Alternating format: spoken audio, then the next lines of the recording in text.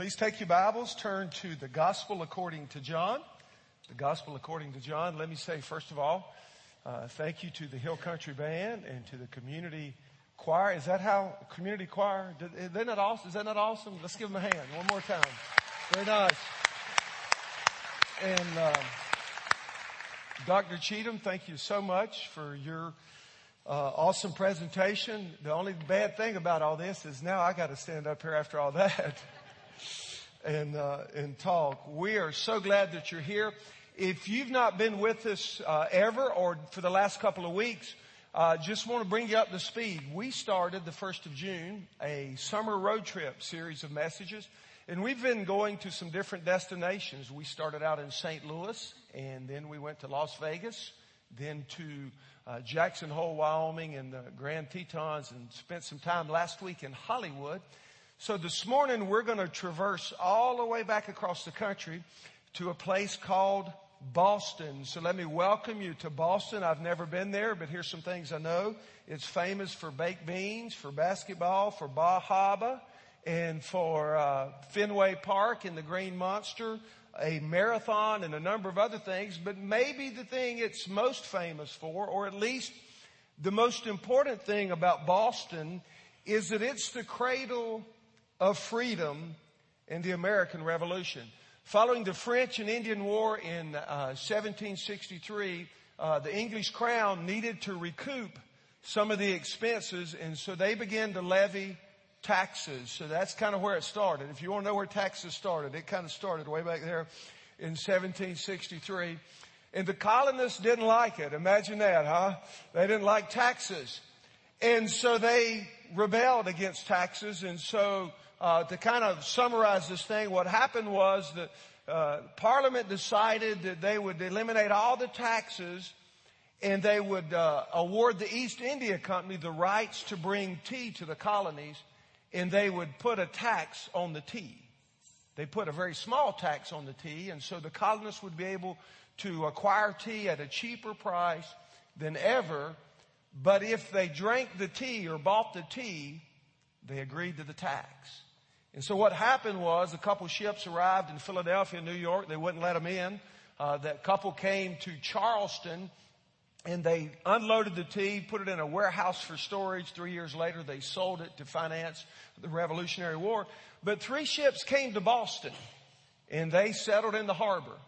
And one night in December evening, a group of about 200 men, some Indians, but many colonists, they gathered that late part of 1773 on a hill, and they assembled together, and they marched down to the port, onto the wharf, into the boats, and they dumped all the tea in the ocean. We learned about it as the Boston Tea Party. But that began, the colonists were happy. They were delighted. But Parliament and the Crown, to say the least, were ticked off. And so by March of 1774, they had moved in a detachment of soldiers. And let me just read a portion from a book called Final Call, where it describes that evening of April 18th, 1775. There were about 700 British soldiers.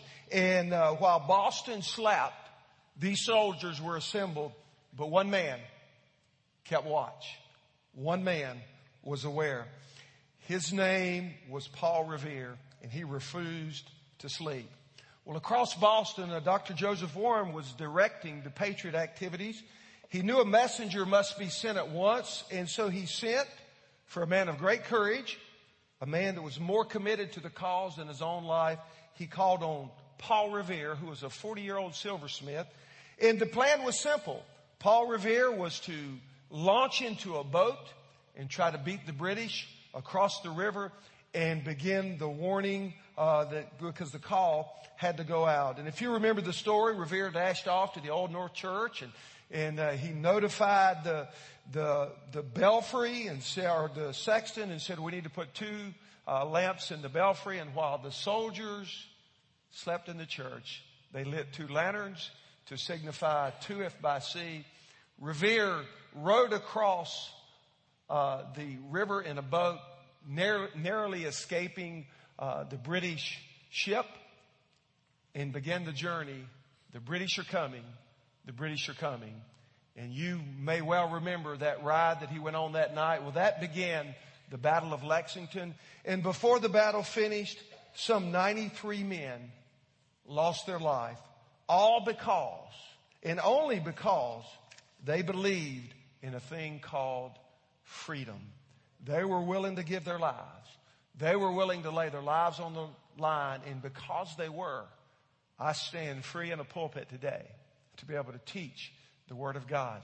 You sit freely in a worship center today to be able to honor and serve and worship the Lord Jesus Christ because men were willing to lay down their life. Well, even before that, a greater freedom was needed. And the Lord Jesus Christ, the Bible says, stepped out of heaven, took on the nature of a man, became obedient to the point of death. The Bible says even death on the cross. So you and I not only would experience the freedom we have today, but that we might experience what the Bible teaches is spiritual freedom. And so I call your attention to John chapter 8. I want to read a couple verses regarding the matter of spiritual freedom. And I would invite you to stand with me to honor the Word of God as we read from the pages of Scripture. John chapter 8, beginning in verse 31. Our very own Lord said this to the Jews, verse 31, to the Jews who had believed him, Jesus said, if you hold to my teaching, you are really my disciples. Then you will know the truth, and the truth will set you free. They answered him, we are Abraham's descendants and have never been slaves of anyone. How can you say that we will be set free? Jesus replied, I tell you the truth.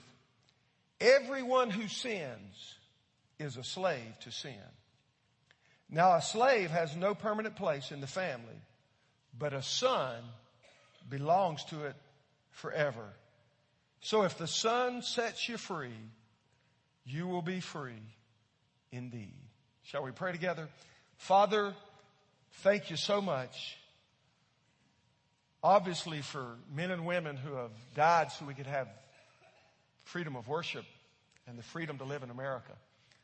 But Father, for the Lord Jesus, who humbled himself, who considered it not robbery to be equal with God, but the Bible says made himself of no reputation, taking on the nature of man, he became obedient to death so that we might know and experience spiritual freedom.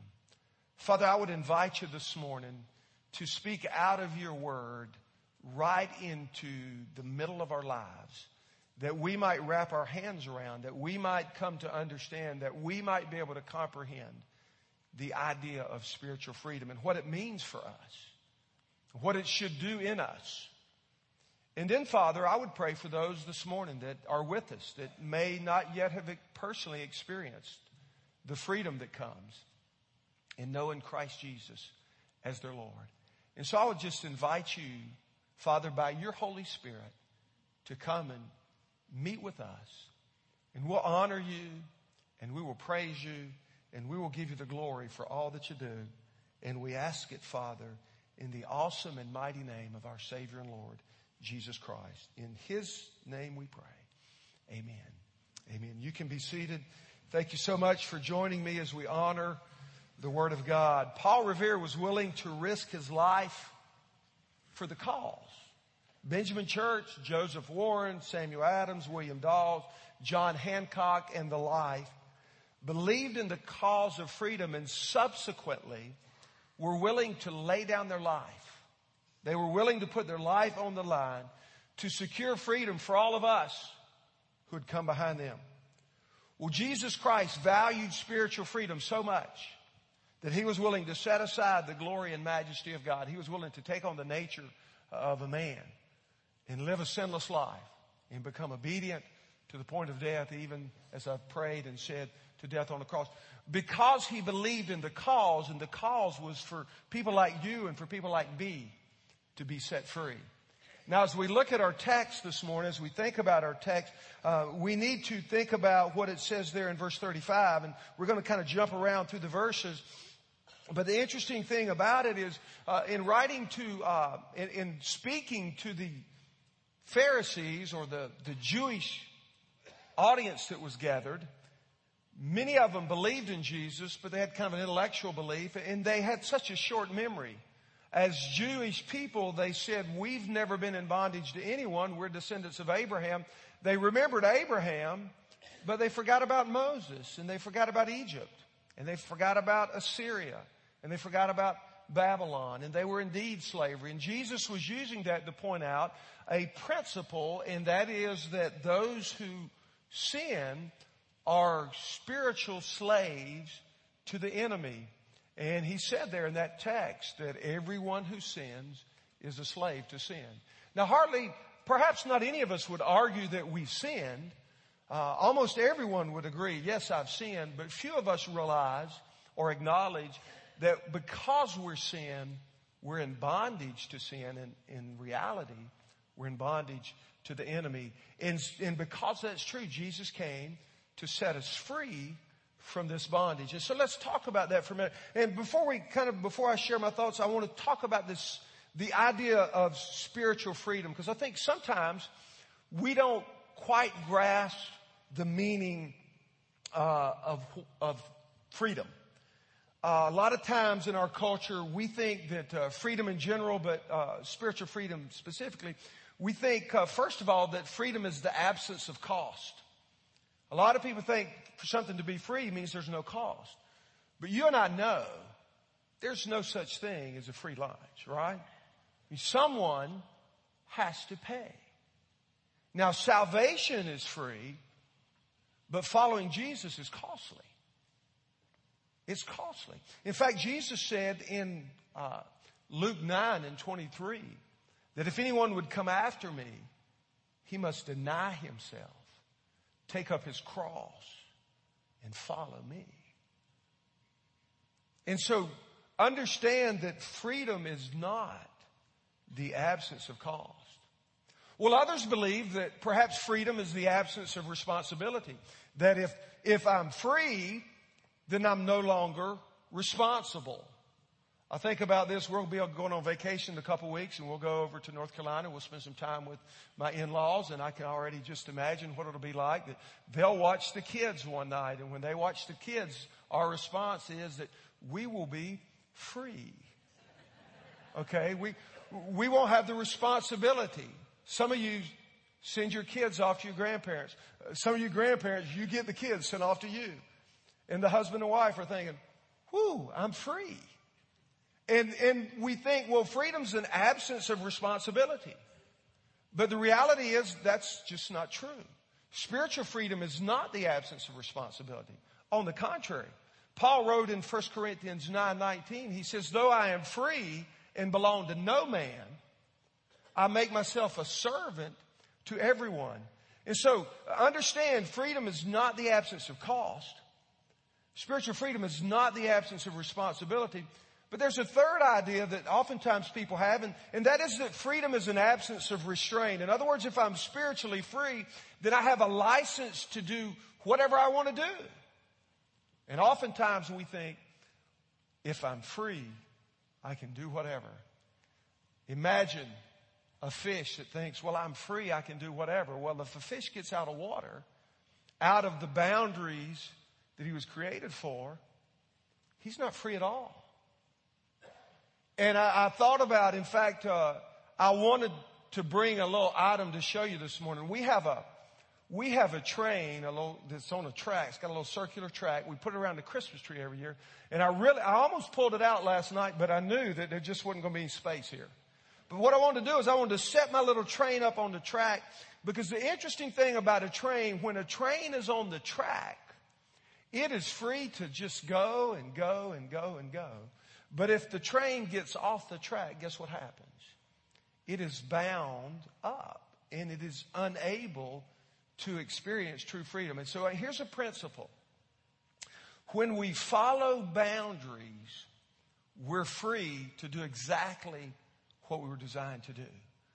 A train on the track is free to be all that it was designed to be. A fish in the water is free to be all that it was designed to be.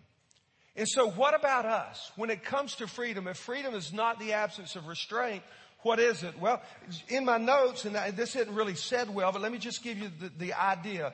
Freedom is when we trust God's word and we bring our life into its authority. And so while the water is the parameter for a fish, while the tracks are the boundaries and the parameter for a train, God's word is the parameter for us to be free. Notice how Jesus said that. Look again, chapter 8, verse 31. Jesus says there to the Jews who had believed in him, he says, if you hold to my teaching. Now, if you're reading from the English Standard, it says, if you abide in my word, or perhaps the New American or the King James, it says, if you abide in my word. Word being, in the original language, logos, which is the word for God's word. And here's the principle. Jesus was saying, if you follow my word, you'll know the truth, and the truth will make you free. And so if you want to be free in life, it doesn't mean that it's the absence of cost. If you want to be spiritually free, it's not the absence of responsibility. If you want to be spiritually free, it is not the absence of restraint. On the contrary, to be spiritually free means to follow the teachings of Jesus. That's what he said. Notice again verse 32. He says, you are really my disciples, then you will know the truth, and the truth will set you free. Now, we touched on the subject a bit last week, but let me just go back for just a moment. In our culture, truth is a very marginal subject. Often, many people believe there's no such thing as absolute truth. We have scholars that tell us it's impossible, and we have philosophers that tell us it's impossible. But the Scripture is very, very clear that there is such a thing as truth. In fact, the Bible says in Psalm 31 verse 5, it says, into your hands I commit my spirit, redeem me, O Lord, the God of truth. The God of the Bible is the God of truth. The scripture says in John 1:14, notice, I think it's going to come up on the screen, but it says, the Word became flesh and made his dwelling among us. We have seen his glory, the glory of the one and only who came from the Father, full of grace and truth. Jesus is full of truth. God is the God of truth. And then the Bible says in a number of places, but in John 16:13, talking about his Spirit, the Holy Spirit, Jesus says, but when he, the Spirit of truth, comes, you will know the truth, and the truth is going to help you, and it's going to strengthen you. He's not going to speak on his own. He's going to speak what he hears, and he'll tell you what is to come. And so God is the God of truth. Jesus is the God of truth, and the Holy Spirit is the God of truth. But the Bible goes on to say and declare and to proclaim that even itself, it is truth. In his high priestly prayer, if you have your Bible open there, turn right to John 17, verse 17. Notice what the Bible says. Here's what Jesus prayed. John 17, verse 17. Our very own Lord said this to his Father. He says, Father, sanctify them by the truth. Now listen to this statement. Your word is truth. Now, although we live in a culture that says to us there's no such thing as truth, Scripture is markedly, abundantly, profoundly clear that God is truth, that Jesus is truth, that the Holy Spirit is truth, and that his word that's been revealed to us is the truth. And as a matter of fact, it also says of itself, if you have your scripture, Psalm 119, if you'll turn there, notice with me, I believe it's verse 160, where it says to us, all your words are true. Now listen to this statement. All your words are true. That means from Genesis to Maps. It's all true. Okay, but notice this. All your righteous laws are eternal. And then look over in verse, I think it's 189. 189. If there is a 189. There's not a 189. What is it? Oh, excuse me, verse 89. Psalm 119, verse 89. I got a lot of verses in this scripture. I don't tell God I'm adding to it, okay? Verse 89, your word, O Lord, is eternal. It stands firm in the heavens. Now listen, you say, why is that important? Well, because so many people say, well, you know, this and this and this, and we don't know about this, and we're not sure about that. But listen, if God has spoken, it's true.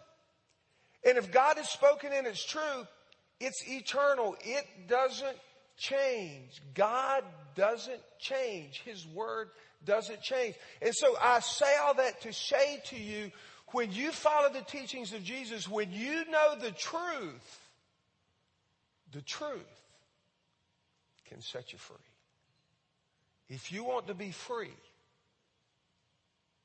if you want to be able to experience all that God has for you, if you want to be everything God designed you to be, then you've got to live by the truth. The train has tracks that are its parameters. We have God's word that are our parameters. And our own Lord said, if you know the truth will set you free. Now, so what does that mean? How does that apply or affect us? Well, I want to just give you 3 examples this morning of how God's word can set you free, or 3 areas where God's word will set you free. And I think at least one of these applies to all of us. First of all, God's word frees us from religion. Now, we live in a culture that's very religious, but not always very relational when it comes to God. Notice what our Lord said there, John chapter 8 again, verse 31. He says, to the Jews who had believed him, Jesus said, if you hold to my teaching. Interesting phrase. Look at the next phrase. He says, if you hold to my teaching. In other words, if you hold on to this, if you do what this says, notice what it says. You are really my disciples. Your translation may say it this way. It may say you are truly my disciples. But at the end of the day, Jesus was talking with an audience that was very religious. Many of them believed him, believed about him, believed in him. But he says, unless you follow my word, unless you hold on to my teaching, you're not really one of mine. Now, and so what I want us to understand is that when you discover God's word, you're free from religion and you're allowed to find a relationship. Notice there in our text, look down at verse 34. Jesus replied, I tell you the truth, everyone who sins is a slave to sin. Now, a slave has no permanent place in the family. But listen to this. But a son belongs to it forever. So if the Son sets you free, you're free indeed. In other words, in this audience, in this crowd that he was talking to, it was a mixed audience. There were Jewish people, probably some Gentiles. There were people that were truly born again, that were true followers of Christ. And then there were a lot of people, they believed about Jesus, but they had not brought their life into conformity to the Word of God. They had religion, but they were without a relationship. Well, the Scripture says, the Bible teaches that God's greatest desire for you is to have a relationship with Jesus Christ. In fact, if we were to go back to the high priestly prayer, John 17 verse 3 says, this is eternal life, to know the one true God and Jesus Christ whom he sent. And if you want spiritual freedom, that means that God wants to deliver you from religion, and he wants to give you a relationship with his Son. Notice, if you will, John, first chapter, listen to verse 12. John 1:12 says, yet to all who received him, to those who believed in his name, he gave the right to become children of God. And so when you truly believe in the name of Jesus, when you transfer your life, when you place your faith in Christ and you turn away from your sin and you trust Jesus, you become a child of God. And in fact, you become a son. And remember, if you become a son, then you're free forever. And so what Jesus wants to do in your life and what He's done in my life is He wants to deliver us from religion. That is, doing the things that religion says do, showing up at church or showing up at this event or doing this. And He wants to deliver you into a relationship that is life-changing. We began our service this morning with Deanna being baptized and getting to know her over the last few months. It's so exciting to know that she grew up religious. She was religious. But when she discovered Jesus as her Lord and Savior, she was set free. And she'll tell you, I can remember standing in a hallway out there one day. She says, Mike, 2 years ago, God saved me. I was born again. And she said, I'm just changed. I'm free. Can I just ask you this morning, are you free to really know Jesus? Are you just religious?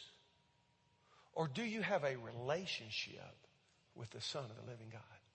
But as many as received Him, to those who believe in His name, He gives the right to become a child of God.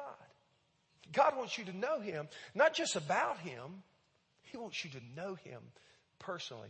In spiritual freedom, at the very heart of it, frees you from religion and leads you to a relationship. And so, do you have a relationship, a personal living relationship with Jesus Christ? It comes by grace through faith in our Lord Jesus Christ. But that's not all that Jesus does for us. That's not all that spiritual freedom can do for us. Many of you would say, but Pastor, I'm saved. I do have a relationship. And so not only does spiritual freedom deliver us from religion, but also if we study the Scriptures, we'll also know that it delivers us from distractions. God wants to set you free and me free from distractions. And my stars, we live in a world of distractions.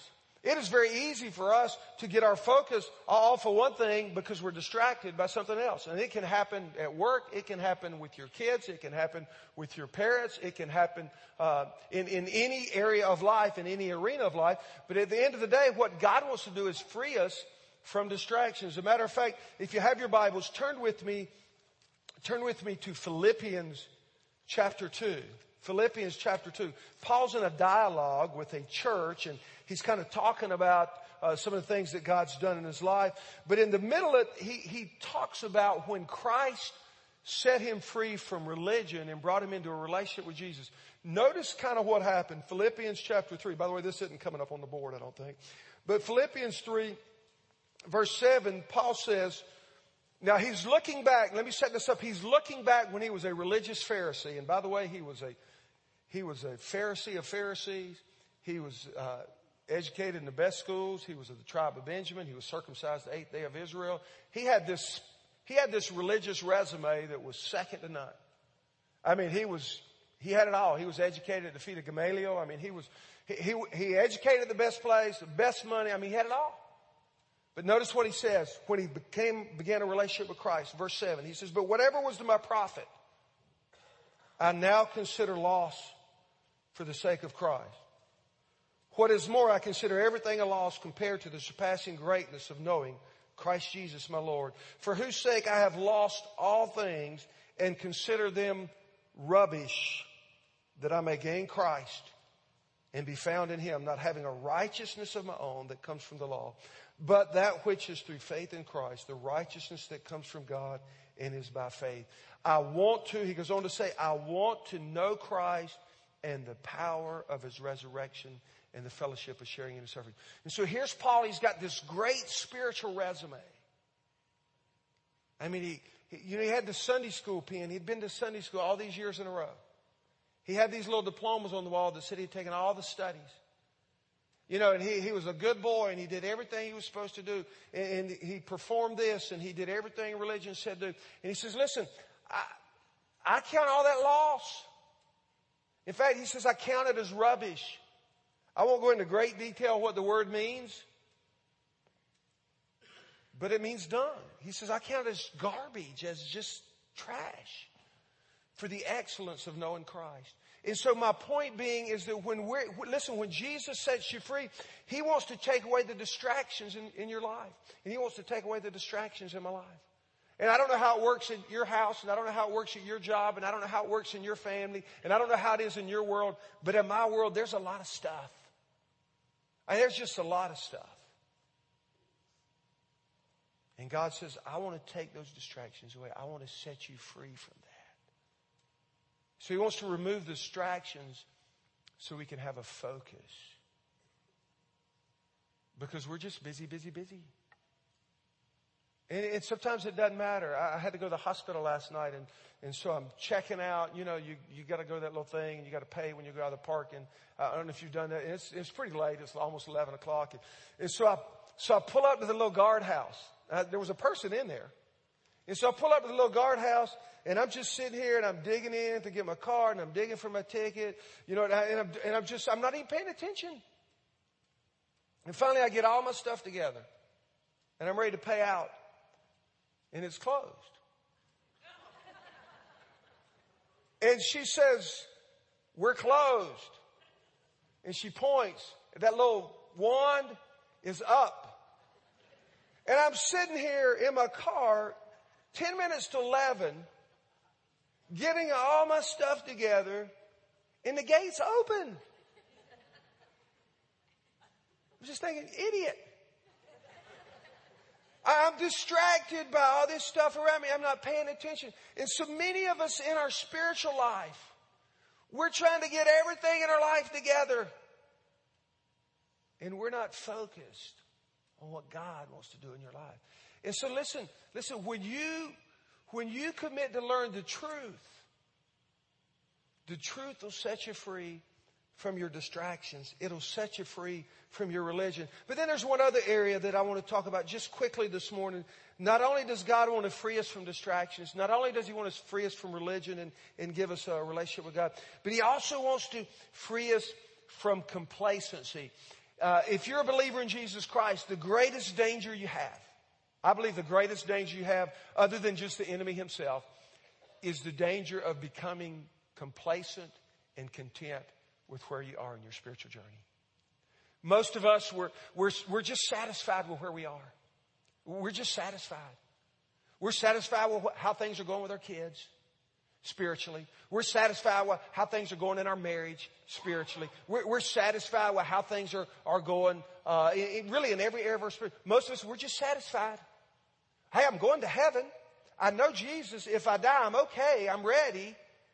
And so we've become complacent spiritually. And God wants to set us free from that. In fact, I was listening to Craig Groeschel, and he was talking about this very subject. And here's what he said to believers, a great principle. He said, what we need to learn to be satisfied with what we have in life, but unsatisfied with what we're doing for God with our life. But most of us are satisfied with what we're doing for God in life, but we're not content with what we have in life. So we're trying to get a nicer house or a better job, or we want our kids to be more involved in, we want them to be on the better team, or we want them to get the better grade, and we could just go down the list. But that's really the opposite of what God wants us to be satisfied with what we have, but unsatisfied with what we're doing for the kingdom of God.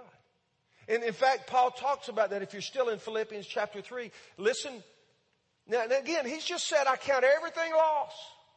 He's just gone on record and said, listen, I got this spiritual resume, been to church my whole life, been religious my whole life, got money, got friends, got it all. He said, I count it all lost for the excellence of knowing Christ Jesus my Lord. And then listen to what he says in verse 12. In verse 12 he says, not that I've already attained all this. I don't know Christ like I want to yet. I don't understand the fellowship of sharing in the suffering yet. And so not that I've already obtained all this or have already been made perfect. But look what he says. Philippians 3 verse 12, he says, but I press on to take hold of that for which Christ Jesus took hold of me. Brothers, I don't consider myself yet to have taken hold of it. But one thing I do, forgetting what's behind, forgetting what is behind, and straining toward what is ahead, I press on toward the goal for the prize of the upward call, or the call heavenward in Christ Jesus. Paul said, I'm not content. He said, I'm not content. I'm afraid that most of us, we've become content. I mean, if we took a survey, most of us in here are believers. Most of us would say, yes, I have a relationship with Christ. But how many of us have become complacent and content with where we are?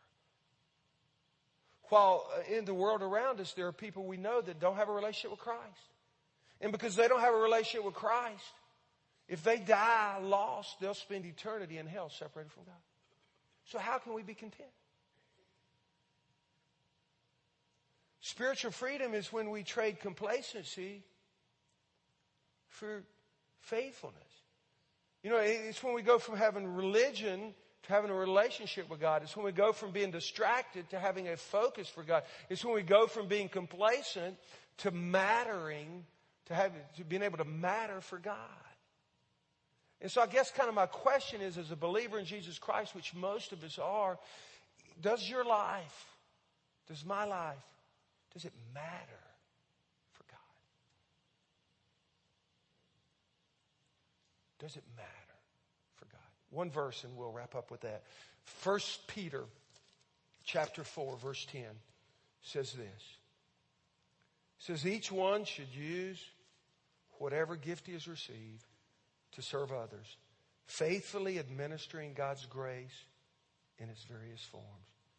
Each one should use whatever gift he has. Don't be complacent. Don't be content with where you are in your relationship with Christ. One other thing Craig said, this is, you can write this down. If you're not dead, you're not done. If you're not dead, you're not done. We ought to get busy using our gifts for the glory of God. Isn't that right? All right, let's pray together. Father, Lord, as we're praying all over the auditorium, Father, in this crowd, there are those who believe in Christ and know Him as their Lord and Savior. And God, there are others who have not yet discovered Him. Maybe they're religious. Perhaps they grew up religious, maybe as a Baptist or another denomination. Even maybe like Deanna. They grew up being religious, but they've never discovered what it means to have a relationship with Jesus Christ. In fact, the Bible says that as many as received Him, to those who believe in His name, He will give the right to become a child of God. And Father, I know in the auditorium this morning, there's some men and women, some boys and girls who need to become children of God. They need to be set free from the bondage to sin. They need to be set free from religion. And they need a relationship with the Son of the God of the universe. And Father, if they can have it for the asking. And God, it'd be my prayer this morning that they would open their heart to Jesus Christ as their Lord and Savior. And they would simply pray to Him. You know, the Bible says, Father, in Romans 10, verse 9, that if you confess with your mouth Jesus is Lord and believe in your heart that God raised Him from the dead, you will be saved. And God, my hope for the man, woman, and boy and girl that do not yet know You, that today they would turn from their way of living and their sin in repentance, and they would put their faith and trust in Jesus Christ. And God, if they do, they'll be set free from religion, and they can have a relationship with the God of the universe. What a great, great thing that'll be. And so God, I pray that even right now, they would say a simple prayer to You. Lord Jesus, I know You died for me. I pray they would pray with me this very prayer. Lord Jesus, I know You died for me. I turn from my sin. I invite You to fill me, to forgive me, to free me, and to give me a very brand new life. And God, if they'll call on the name of the Lord, the Bible says they can be saved. And then, Father, for many of us who are believers, perhaps we're distracted by some of the things that of the world. Maybe they're religious things, maybe they're worldly things, but we're distracted by them. Paul calls them rubbish. God, may we move from rubbish to riches, to following Christ and obeying Him. And God, still others of us as believers, as we're still praying, God, others of us, we become complacent and just satisfied where we are. But when we're spiritually free, when we're really free, Lord, when a train's free, it moves around the tracks with energy and vibrancy. And God, when we'll bring our life under the authority of your word, we won't be complacent and content, but we're free to move along and do the things you called us to do, to share our faith and to tell our story and to live with holiness and conviction and to make a difference and to use our gifts to serve others.